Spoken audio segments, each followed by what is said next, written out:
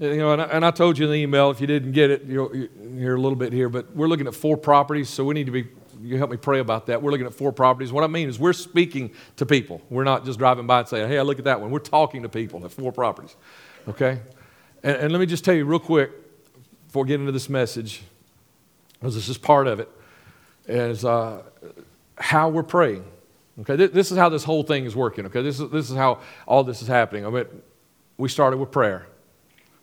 And then we started searching. We started asking God. And then we prayed some more. Okay? And we pray about our search because God show us. And then we research and we start looking at, the individual properties, and where they're located, how much it costs to do this and that. Every one of them is going to need to be a little different, some remodeling to make it fit who we are somewhat, but some a lot more than others. So we're researching, doing all that, and covering that in prayer also.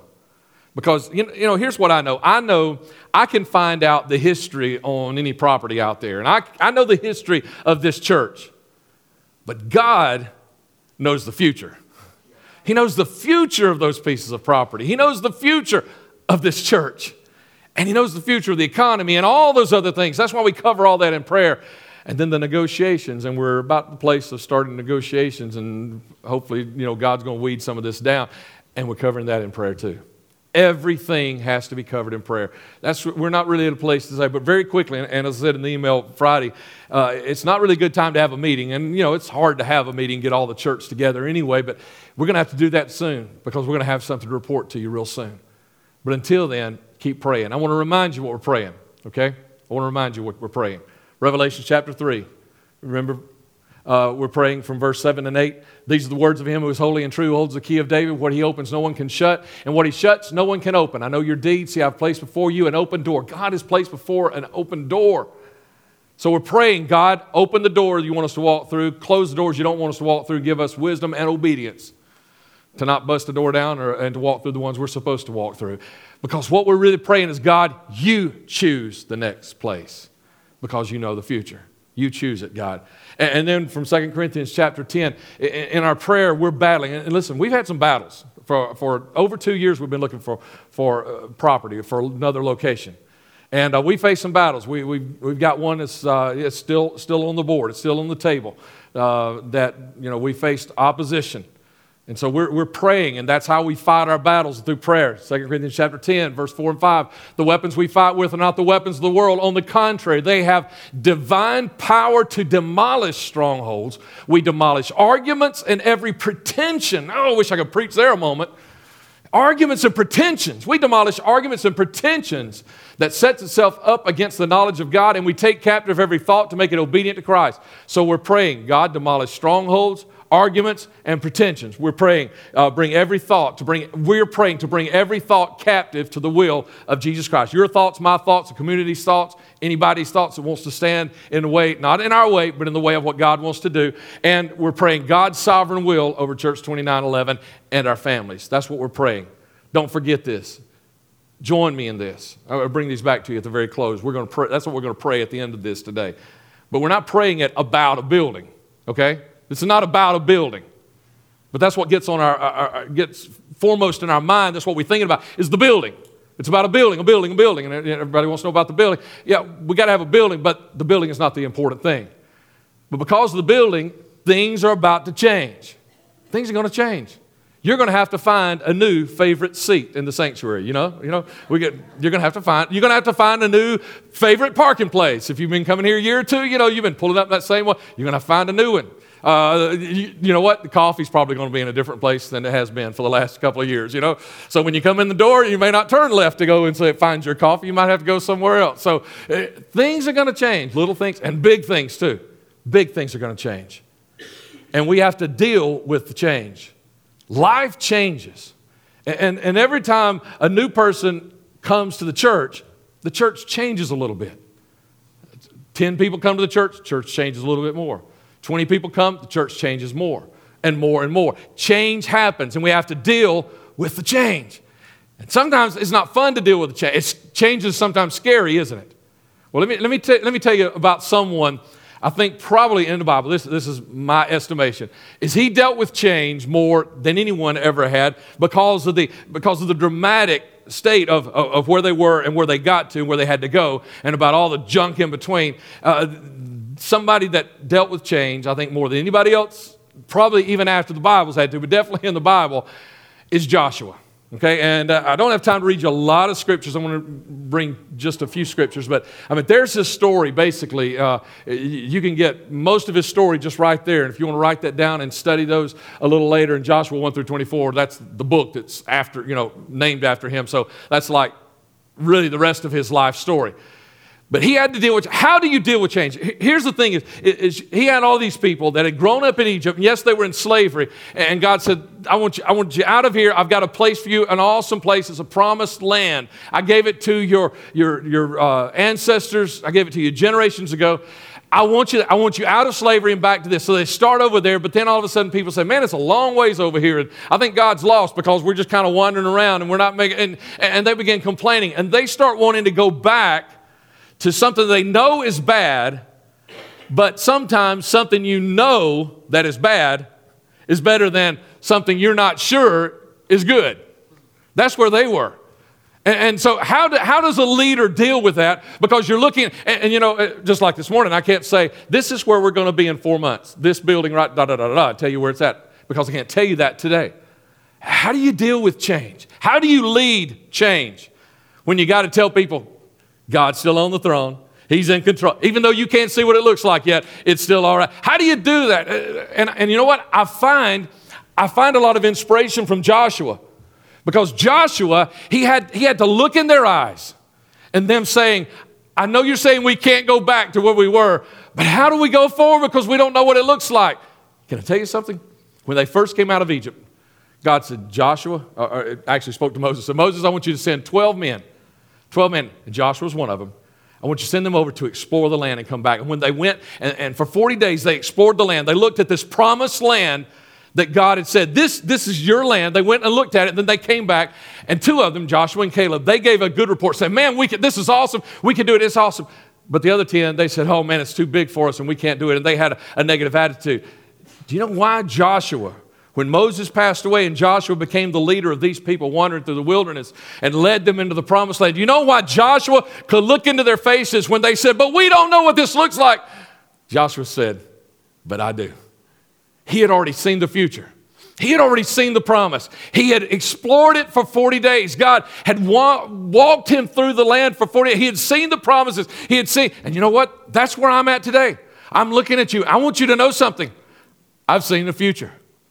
I've seen the future. I've seen what God is going to do. And I don't mean in some weird spiritual way, even though there's a lot of stuff that God. I've been up since 5:30 this morning.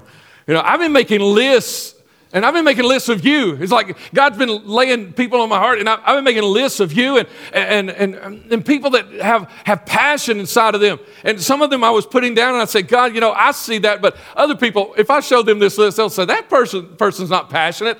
But I'm looking, I say, oh yeah, I see the passions there. Let me tell you what I mean.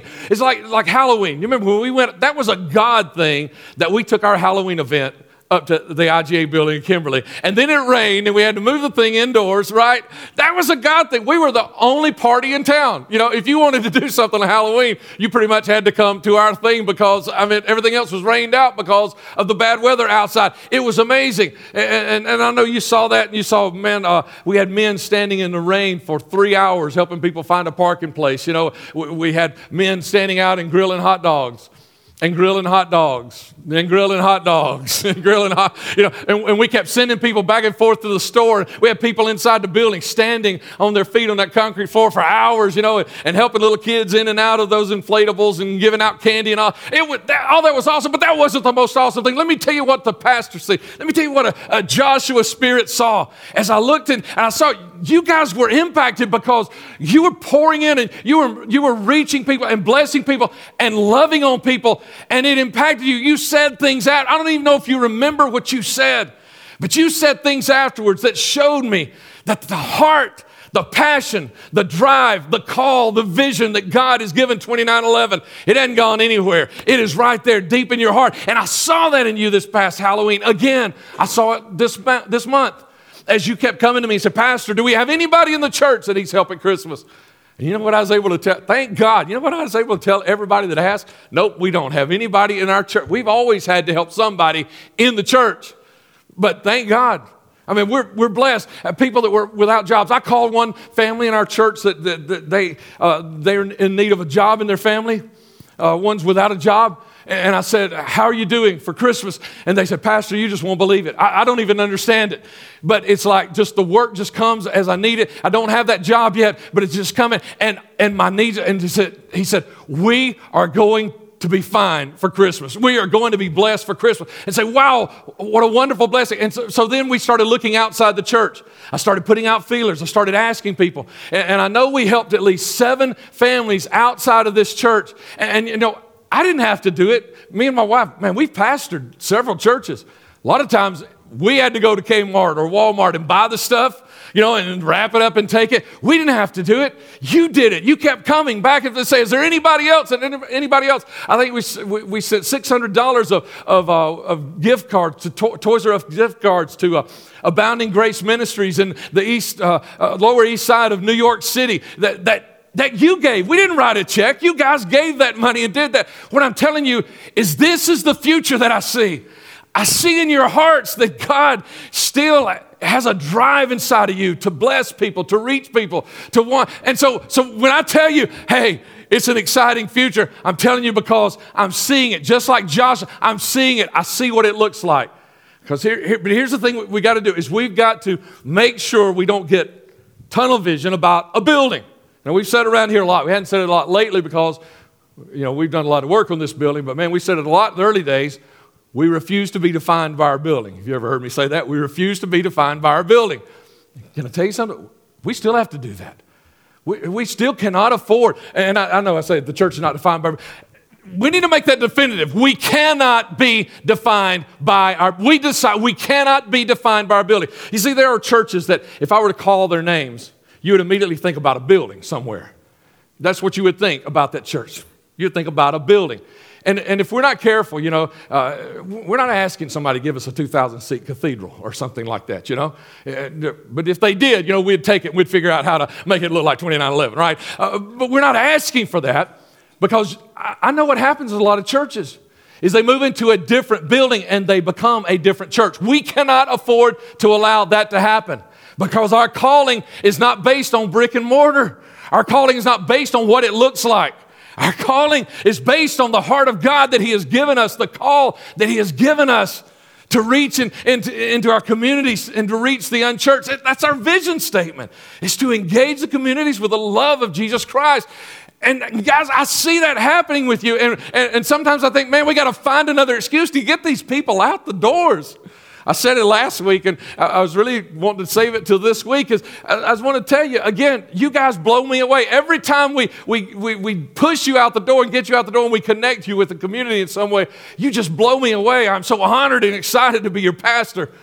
But it's because of the vision that God, the heart that God, and we've got to make sure that we don't lose that. You see, I'm not talking about that the next building needs to reflect who we are as far as looks.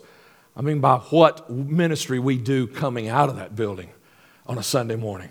Because this is an hour and 15 minutes. We might do a little longer, you know, when we don't have to have 3 services. But it's an hour and 15 minutes. That's not who we are. You can't define us by the hour and 15 minutes that we are here to get. This is just what? You know it, right? You've heard me say it a lot lately. This is just the beginning. This moment is just the beginning of what God is going to do through us the rest of the week. We cannot afford to allow ourselves to be defined. Our next space must reflect our vision, and it will if we do. And let me tell you this. See, a lot of, especially those people out there in the world, they believe that church is all about Christians. Can I tell you, church is not about Christians. Church is Christians. That's what church is. Church is Christians sacrificing so someone else may know Jesus Christ. That's what, church is not about us. Church is us. We are the church. And we're the church that sacrifices. And think about it. Again, this is all about calling and heart and passion and dream and vision. Why in the world would somebody get up on a Sunday morning and get their kids out of bed?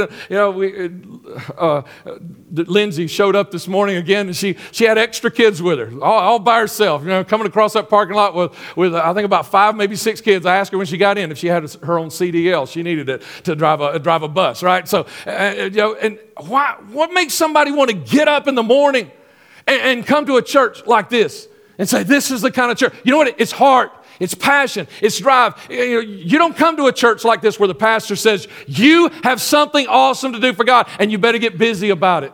You don't come to a church like that unless you've got the heart. Because if you don't have the heart, you'll say, I don't really want to be a part of a church where the pastor's always pushing me to do something for God. You go find somewhere else. And listen, this is very well thought. I've thought this out a lot. Before. I don't say this flippantly. But I am serious. If this church doesn't float your boat, go find the one that does. Go find the one that makes you so passionate that you've got to get up and go to work and tell everybody at work about it, that you've got to get to school and tell everybody at school, that when you sit down at your computer or you take out your smartphone, you're texting, tweeting, you're posting social media somewhere about something awesome about God and about your church. You need to be, and that's why you're here, because God is doing amazing things through you. He's doing amazing things in your life. And now he wants to take that another step. He wants to take that another step. You see, here's what I know. The last thing we know, the last thing that happened in the life of Joshua, after Joshua chapter 24, the book of Judges starts. And in chapter 2, we find the last event of Joshua's life. Joshua, son of Nun, the servant of the Lord, chapter 2, verse 8, died at the age of 110. It's the last thing that happened in Joshua's life, right? Look what it says happened after that. After that whole generation, Joshua and all the people just right under him, after they had been gathered to their ancestors, another generation grew up who knew neither the Lord nor what he had done for Israel. Then the Israelites did evil in the eyes of the Lord and served the Baals. Here's what I know. If we are not the church God calls us to be, listen, if we are not the church God has envisioned we would be, if I am not the pastor God calls me to be, then there is a generation that's going to grow up that does not know God, that does not know his way, and that will follow after. The Baals were the gods of that age. They will follow after the gods of this age. You understand what I'm saying? I don't say that with pride or haughtiness. I'm telling you, if Rick Hand is not who Rick Hand is supposed to be, there is someone that is not going to hear the message, the gospel, the good news of Jesus Christ. And the same goes for you too. If you are not the person God calls you to be at work, at school, in the community, at the ballpark, when everybody else is screaming and wanting to climb over the fence, to strangle the umpire, if you're not the person God has called you to be, there's somebody that is not going to hear the good news. Therefore, we must commit ourselves to being who God called us to be. I must, in 2014, more than ever before, it's going to take it. Because, listen, there is some opposition against our church going to other places. You know why? Because they don't like me? No. Because they don't like, no. Because Satan doesn't like what God has started here, and he doesn't want it to spread any further. But by God's help, by his power and by his Spirit, somebody help me here. Let God make sure it explodes, it grows further, it goes more, and it will only do that by us being who God's called us to be. Joshua had another buddy. Remember me telling you there were 12, and Joshua only 2 brought back a good report. The other one was Caleb. Let me tell you a little something about Caleb real quick. Caleb also brought a good report. Now, Caleb, in the book of Joshua, late in the book of Joshua, say it's chapter 14, late in the book of Joshua, he still hasn't gotten his part of the promise yet. And he comes to Joshua and he says, look, I was 40 years old when Moses, the Lord's servant, sent me from Kadesh Barnea to scout the land. I was 40 years old when we went out and explored the land, Joshua. Remember that, me and you and the other 10 guys? I was 40 years old. Today, I am 85 years old. 45 years old. Or 45 years transpired. He said, I was 40 years old when I first saw this land. I'm 45 years older now, 85 years old. A lot happens in 45 years. Did you say amen? You could live twice, right? Some of you over here. A lot happens in 45 years. In 45 years, another generation was born. In 45 years, another generation was born that knew nothing about Egypt. And all these older ones are saying, let's go back to Egypt, let's go back to Egypt. We ought to go back there, even though it's slavery, I'm scared of the future. And these are being born, and they said, well, we don't know anything about Egypt. You want to take us back to slavery? They knew nothing about Egypt. To take them back would have been horrible. But Caleb had seen their future. And instead of hearing about Caleb's past, of course, they needed to hear some of those stories. They needed to hear some, but they didn't need to follow his past. They needed to be following the path of their future that God had laid out for them. You see, in the same way, there has been another generation. Okay, people my age, a little bit younger and older, there's been another generation that has been born in this time that church has changed drastically since you and I began our walk with God. I mean, go back just a few years. And and some of these never been to Sunday school. You start talking to them about Sunday school, it's like you're talking to them about Egypt, going back into slavery. Getting up another hour earlier to get to church, why would I want to do that? Instead of a small group or going somewhere, and having coffee at Starbucks, something, go and sit and listen to somebody lecture, and then go into the sanctuary and listen to pastor lecture. Why do I want to do that? I mean, they're looking at us like, we're telling them to go back to Egypt to the slavery and everything. The church world has changed dramatically in the time that I've been in ministry, about 30 years. It's changed dramatically.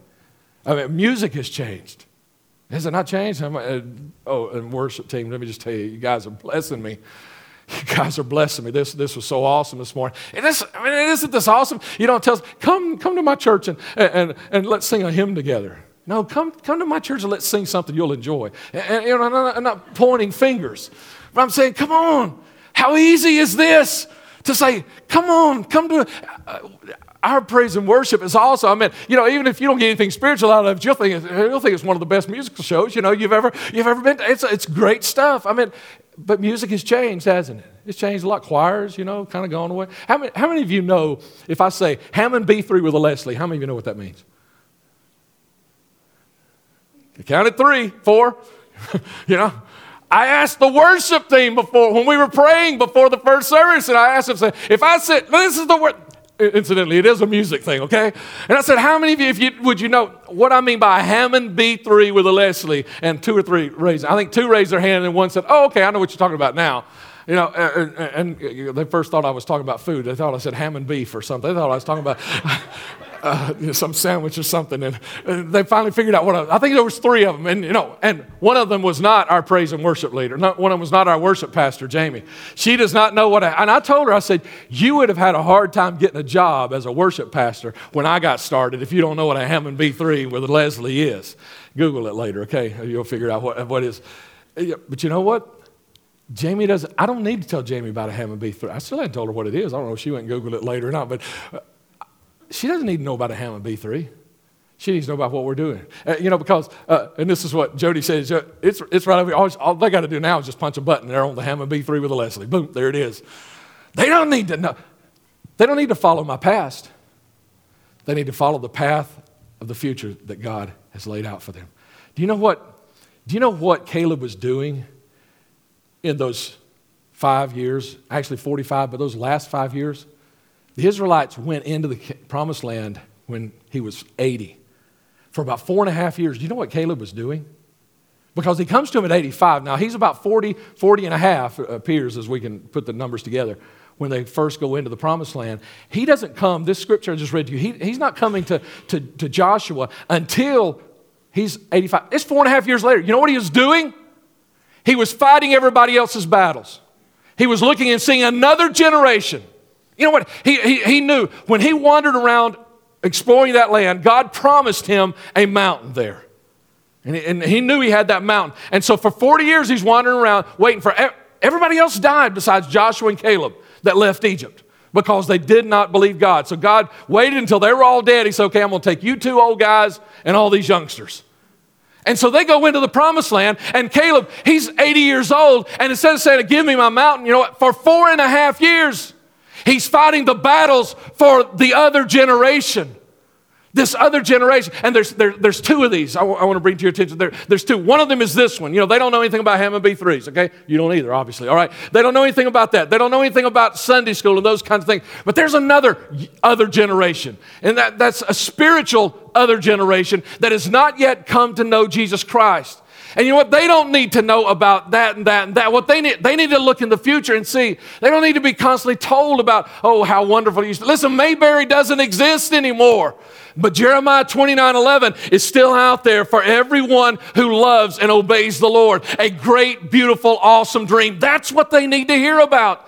And listen, I'm talking to you guys too. Even though you're not 40 years old, I'm talking to you saying, as soon as you know that your mountain is secure, as soon as you know your salvation is secure in Jesus, it's time for you to start looking to help somebody else fight for their mountain and win their mountain. It's time for you to draw your sword and say, I know my salvation is secure. Now it's time for me to step on to somebody else and help somebody else win their mountain. That's what God's called us to do. That's what He's called us to be. Let me talk to this other generation real quick. I got to skip something, and I'm just trying to decide what to skip right here. I got to skip something. Let me go to Kenda Dake. Kenda Dean, I'm sorry, she is a professor of youth, culture, and church at Princeton Seminary. Here's what she says. I'm going to tell you something just before we close this message. Teenagers, don't I know some of you are 20, 21, 22. She's talking to you anyway. She's talking to you anyway. Listen, teenagers know better than we do that when we ask them to be Christians, we are asking them to do a very dangerous thing. So many adopt a safe version of Christianity. Nice people instead of people who love others sacrificially. Come on, think about it. That's what you do. It's too dangerous to be a real Christian out there. And they learned that from a lot of us. Come on, somebody help me right here. I need some Caleb saying amen right here. They learned that from a lot of us. Good and nice Christianity seldom lasts past high school. You know it, don't you? You're watching it happen, aren't you? Since teenagers quickly learned that people can be good and nice without Jesus. They can be good old boys, you know. Without Jesus, you can have a beer bottle and be a good old boy. Teenagers aren't afraid of risk, but they want to know that Jesus is worth it. Young people are going to demand that we, the church, be who we say we are. I'm not scared of risk as long as I know the Savior's with me. Teenagers, young adults are not scared of risk as long as they know it's worth it. Church, and you take it also to that generation out there that does not know Jesus either. You don't just say that I'm talking to you about being that generation. They need to know. Show them that it's worth it. Fight like it's worth it. Pray like it's worth it. Work like it's worth it. Invite people to your small group like it's worth it.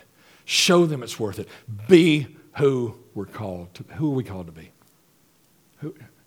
It's all in you. His DNA is just blowing out of you. It's all over you. Just be who He's called you to be. Can I ask you to stand?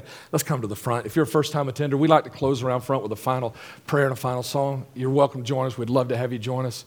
Just one last little thing, and we're going to sing a last song.